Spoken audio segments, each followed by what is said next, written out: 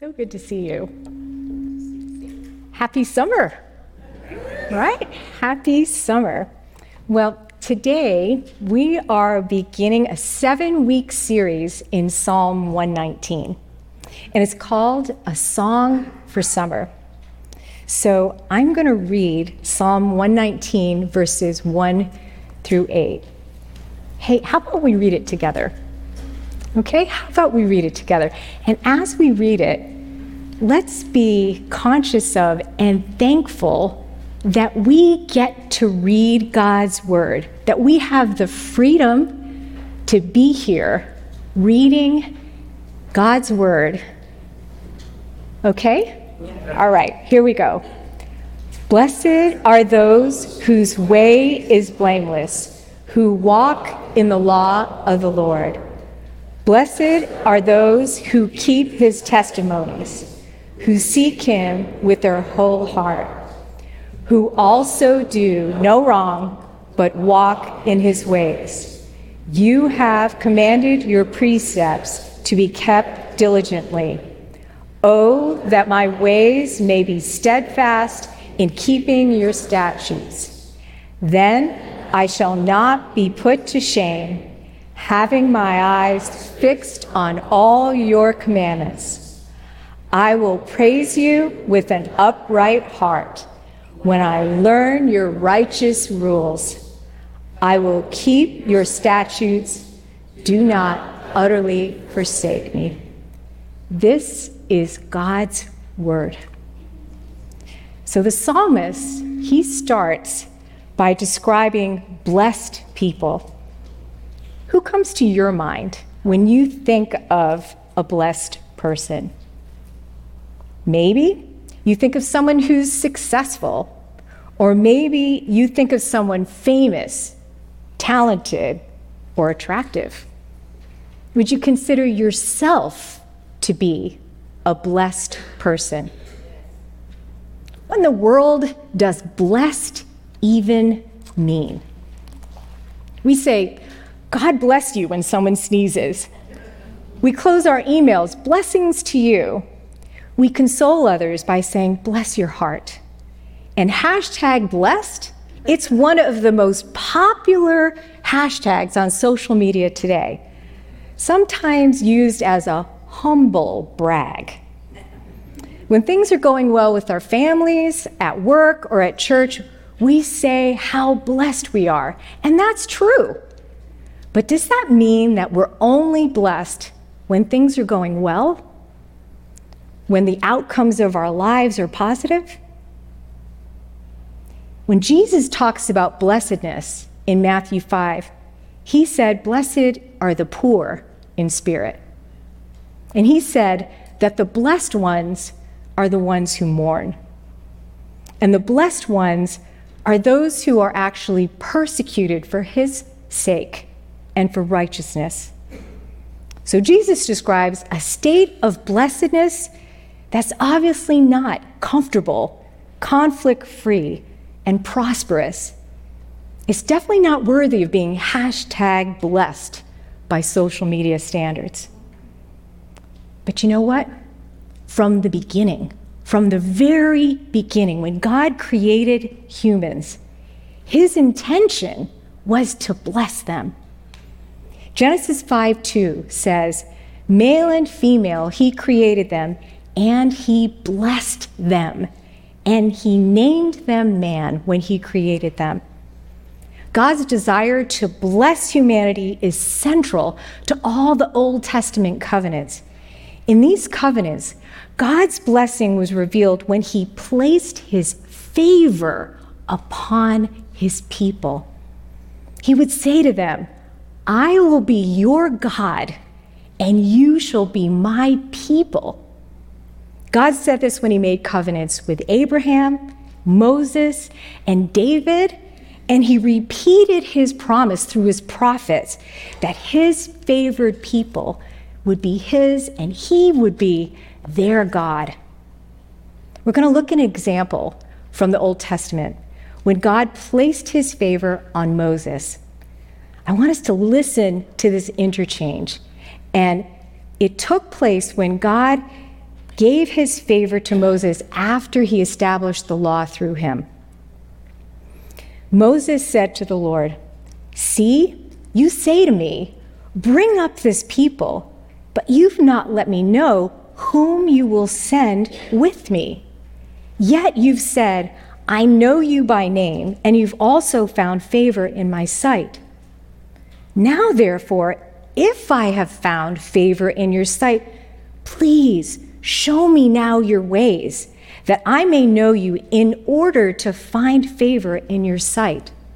Consider, too, that this nation is your people." So even though God told Moses that he had found favor in his sight, Moses doesn't seem to believe it because he asked God to show him his ways to find favor.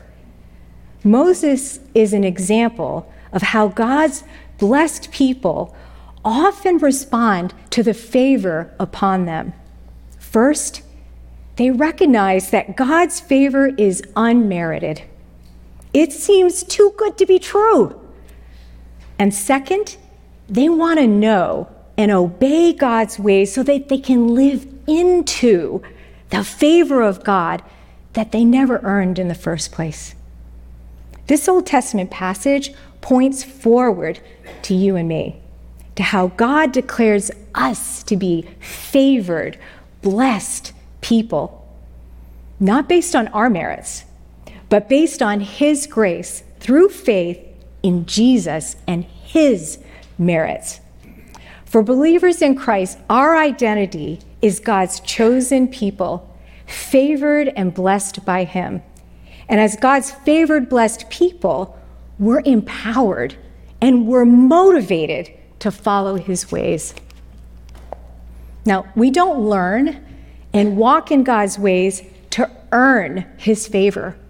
Our obedience is actually an outflow. It's a result of who we are as recipients of his favor and his grace. One more insight from Moses' conversation with the Lord. God's favor is evident in his presence with his chosen people. God said this to Moses in Exodus 33, "My presence will go with you, and I will give you rest."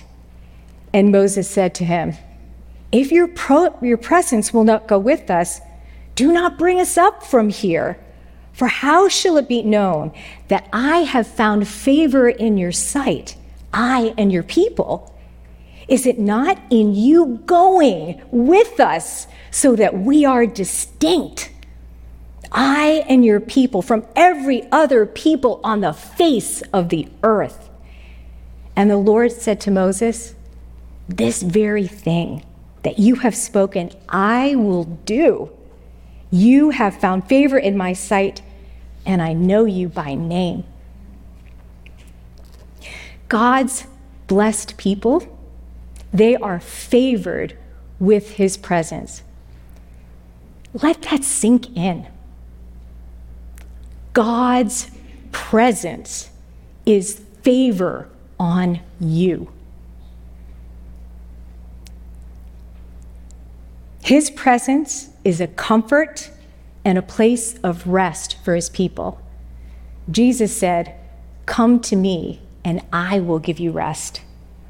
Today, God favors us with his presence through the indwelling of his Holy Spirit, who's present within us, comforts us, encourages us, and guides us. And that Spirit's presence in us, it's a verification to the entire watching world that God is with us and he's guiding us. So, God's presence is a sign of his favor and blessing in the Old Testament, but certainly in the New Testament as well. Paul uses that same Old Testament language when he describes the church in 2 Corinthians. He said, "For we are the temple of the living God.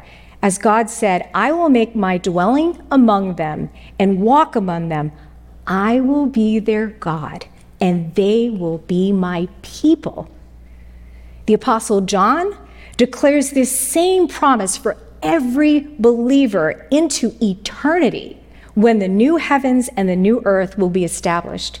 In Revelation 21:3, he says, "And I heard a loud voice from the throne saying, 'Behold, the dwelling place of God is with man.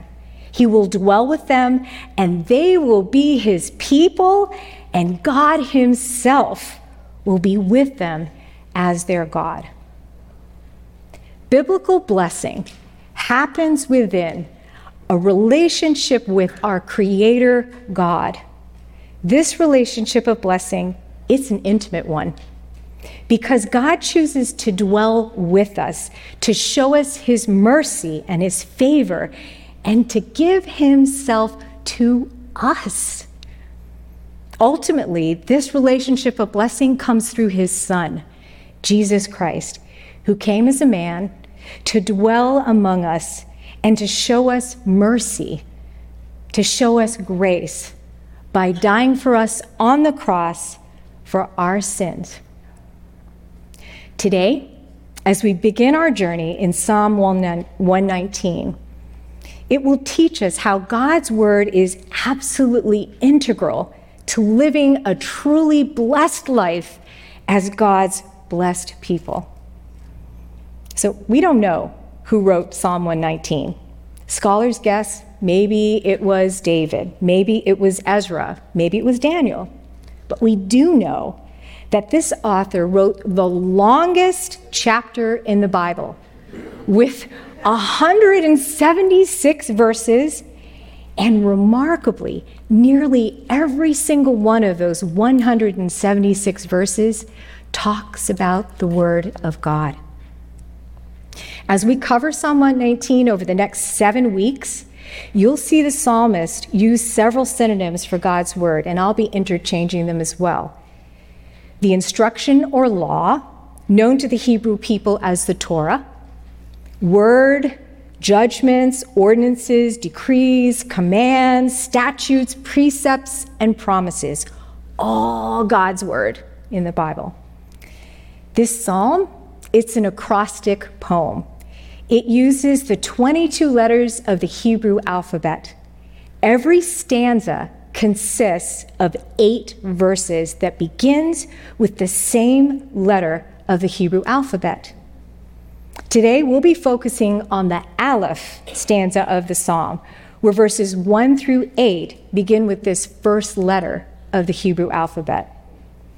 So we can't fully recognize the craftsmanship and the creativity of the author in our English translations. But gosh, we've got to appreciate the painstaking work of this author to make sure that every single verse in each stanza began with the same letter. Why would he do that? Well, a possible reason is that the author did this to help people memorize and learn the instructions of the Torah. For us today, it's going to be our ABCs of obedience to all of God's word in the Bible. Now, verse 1, it can be considered the theme for the entire psalm. Blessed are those whose way is blameless, who walk in the law of the Lord. Now, this is a definitive statement about who blessed people are. It's a description of our identity. It's not about what blessed people feel. Did you notice that? It doesn't describe a subjective feeling like happiness. Rather, it states an objective reality about who blessed people are. They are people whose way is blameless and who walk in the law of the Lord. Let's talk about this way of blessed people. In the original language, way could be literally a road or a path, or as in English, it could mean a way of life. I was thinking, wouldn't it be great if there actually was a blameless way that we could see, right? So whenever we reach this fork in the road in life, we could look down and say, there's blameless way. and take that way, rather than venturing down dead ends, or worse, taking some highway to hell, right? There's no such road signs in life. But verse 1 tells us we have the law of the Lord. We have the law of the Lord to guide us and to point us in the right direction. The Word is our GPS, not a global positioning system, a God positioning system. Notice that blessed people walk in the law of the Lord. Walking, it's an action, right? It takes effort. And when we walk, we make progress, going somewhere. To walk in God's law, it's not just knowing about it, it's about keeping it. And that's why verse 2 tells us that God's blessed people keep his testimonies. The blessed life, we can't realize it just by studying God's word alone. It has to be walked in. It has to be applied. It has to be obeyed in our everyday lives. The psalmist gives two great benefits of walking in God's ways in verses 6 and 7. Freedom from shame. Who doesn't want that? And the ability to praise God with an upright heart. That talks about having integrity. These are just two rewards that should motivate us to walk in God's way. And we're going to see many more as we study Psalm 119. But I want us to take special note of the real motivation of blessed people to keep God's testimonies right at the end of verse 2. They seek him with their whole hearts. The real motivation of blessed people is to seek God with their whole hearts. Charles Spurgeon said, God is not truly sought by the cold researches of the brain. We must seek him with the heart. Love reveals itself to love. God manifests his heart to the heart of his people. It is in vain that we endeavor to comprehend him by reason.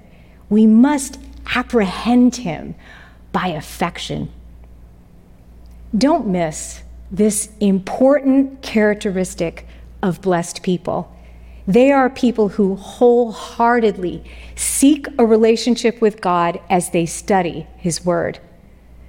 Blessed people are first and foremost lovers of God. And the way they express and grow in their love of God is by learning and walking in his ways. Verse 3 gives us one more characteristic of blessed people. They do no wrong, but walk in his ways.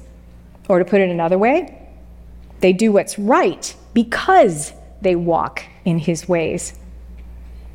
Friends, we have to know God's ways in the Bible before we can actually walk in them and avoid doing wrong.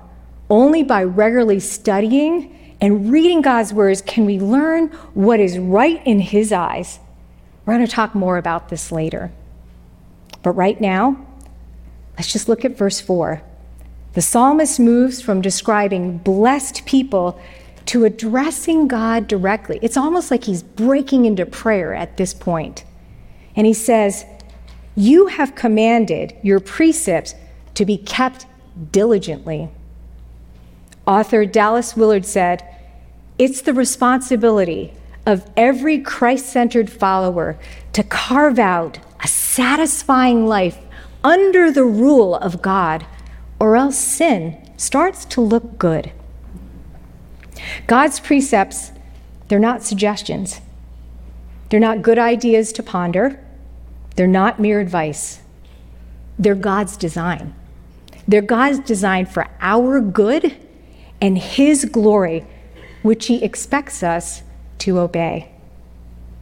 Verses 3 and 4, they set godly standards for God's people. As I meditated on these verses over the past few weeks, I had to confess to God, I still do wrong at times, and I don't always keep his precepts diligently. So what do we do with verses like these? Ignore them as impossible? Treat them as holy hypotheticals? Nope. We need to walk in them. We need to remember our true identity as God's favored people, as God's blameless people, because Jesus took the blame for us on the cross. Our blameless status in Christ, it's the very foundation, it's the starting point for living as God's blessed people. Being blameless, it's not just a theological truth. It's a way of life that we're meant to practice. We're meant to strive to be people who do no wrong. In practice, we may fail. We will fail. And we'll come up short of being blameless. But verses like these, they drive us. They drive us to seek God for his grace to forgive our wrongs and to empower us to seek him diligently again. This is exactly what the psalmist does in verse 5 when he laments, "Oh, that my ways may be steadfast in keeping your statutes." This verse is kind of a confession of the psalmist's shortcomings, but it also reveals his love for God and his desire to be steadfast and diligent in the future. We can follow his example by humbly acknowledging when we struggle and fail to keep God's word. Then we get to recommit to follow God's ways in the future, as the psalmist does in the last part of that psalm. We do this by fixing our eyes again on God's commandments. We do this by seeking him, to praise him with an upright heart. And we do this by striving to keep God's righteous rules and statutes. Is this the pattern of your life? Is this the pursuit of your life? Is this our pursuit? Are we seen as people who strive to do what's right in God's eyes, to do no wrong to others, and who diligently follow God's ways in all things? This is how the world will see that we are truly God's blessed and favored people. Hillside, this is how we show light out in the world. So let's get practical. Let's get practical about being in God's work in the time that we have left together. Notice how the psalmist commits to fix his eyes on all God's commandments. Not just the ones that are easy to keep, all of them. To fix our eyes on all of God's commandments requires that we study the entire counsel of God, Genesis to Revelation. 2 Timothy 3:16 says, all scripture is God-breathed and is useful for teaching, rebuking, correcting, and training in righteousness, so that every servant of God may be thoroughly equipped for every good work. To fix our eyes in this way requires that we set aside time to focus all our attention on reading, meditating on, and studying the Word. This focused attention to God's Word is sometimes referred to as doing devotions. But remember, this devotion to God's Word is the means, it's the outflow described in verse 2, where blessed people are seeking God with their whole hearts. This kind of a devotion, it's so much more than a great spiritual discipline to understand God's ways. And it's so much more than an academic exercise in theology. It's really about fixing our eyes on Jesus, the author and perfecter of our faith, from Hebrews 12:2. We fix our eyes on God's word to fix our eyes on Jesus. So do you have a time where you fix all your attention on God's word? Well, If you answered no because you've never set a regular time, I want to invite you this week to start by picking a time that you can commit to read the Bible every day. It might be early in the morning before everybody gets up. Maybe it's when the baby sleeps. Maybe it's during your lunch break. Or maybe it's before you go to bed. When my children were babies, I remember complaining to my mentor that it was almost impossible to get a regular time to read my Bible and to pray. She encouraged me to do my best. She said God knew that I was a young mom with no free time and very little sleep. For that season of life, I settled for what I fondly called snatches of time with God. My Bible remained open on our kitchen counter. And as I stirred a pot or jostled a baby, I would try to read my Bible. And I did my Bible study in a very piecemeal fashion. This approach, it hadn't been my practice, and it wasn't my preference. But I learned to feast on one verse from the scriptures when it was just impossible to read a long portion of scripture. But Susanna Wesley, the mother of evangelists John and Charles Wesley, she fixed her eyes on God's word and Jesus. That's the stuff of legends. She raised John Wesley, known as the father of Methodism, and his brother Charles, who wrote more than 6,500 hymns, including Christ the Lord is Risen Today and Hark the Herald Angels Sing, along with 8 other children, while maintaining a 2-hour devotional time every day. Like I said, stuff of legends, right? Early in life, Susanna had made a vow to never spend more time in leisure or entertainment than she did in prayer and Bible study. Whoop, that would be rough, right, for a lot of us. To fulfill her commitment, she came up with this creative way to find privacy in a house of 10 kids. She'd bring her Bible to her favorite chair. Yes, Tom knows this story. She would throw her long apron over her head. And this was a signal to the youngest child to the oldest child, do not disturb mom, okay? Unless it's an absolute emergency.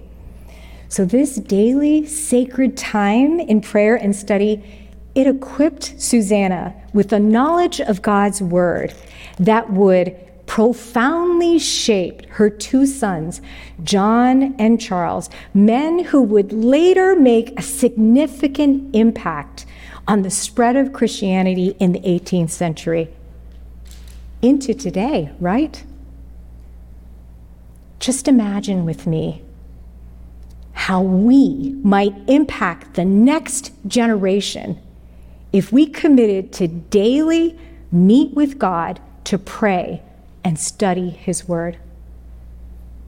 We could rock the world. For some of us, our first step is fixing our eyes on God's word and Jesus by setting a regular time to read the word of God every day this week. You might even block out the time in your calendar and make a standing appointment to read your Bible. Maybe you've already set a time to read God's word and to pray, but focusing all your attention is the challenging part. So if Susanna Wesley's apron tent method is not for you, then this week, work on finding a place where you're least likely to get distracted. I turned my son's old bedroom into a study. There's a comfy couch in there for reading, and there's a desk when I really want to spread out with all my books and study and read and write. In addition to finding the best place, don't forget to silence your phone and turn off the alerts on your computer. Okay, So once you've set a time and you got this great place to read your Bible, start by asking God to meet with you as you read his word. Ask him to prepare your heart to hear his message and to understand the scripture passage that you'll be reading. One of my friends, she lights a candle to remind her that God is with her as she reads his word. We need the Holy Spirit to help us fix our spiritual eyes on his word and to give us spiritual insight and direction as we read the Bible. You might want to try a reading plan to help you stay focused, like a plan to read the Bible in 1 year, or use a daily devotional, like our Daily Bread. They're back in our foyer if you want to pick one up. You can sign up to receive a scripture passage that's emailed to you every day, or you can commit to listen to an audio recording of the scriptures and listen for a certain amount each day. Another really great way to help you stay focused on God's word is to journal. Then you can even try a journaling Bible. Here's some examples that I found. They're awesome. If you're artistic, you can even draw or paint your favorite memory verses. Isn't that amazing? When I was a new believer, I read a book called My Heart, Christ's Home. It's by Robert Boyd Munger. They actually have a really great children's edition as well. In his book, Munger takes the reader through the imaginary rooms of his heart as he invites Jesus to make his home there. This particular part of the story that I'm going to read to you struck me many years ago, and the Holy Spirit brings it to mind whenever I struggle to meet with God and to read his word. He reminded me of it as I was preparing this sermon. Munger wrote, "We," that's Jesus and Robert, "walked into the drawing room. This room was rather intimate and comfortable. I liked it. It had a fireplace, overstuffed chairs, a bookcase, sofa, and a quiet atmosphere. He also seemed pleased with it. He said, 'This is indeed a delightful room. Let's come here often. It's secluded and quiet, and we can have fellowship together.' Well, naturally, as a young Christian, I was thrilled. I could not think of anything I would rather do for the next few minutes than have time apart with Christ in an intimate comradeship. He promised, 'I'll be here every morning early.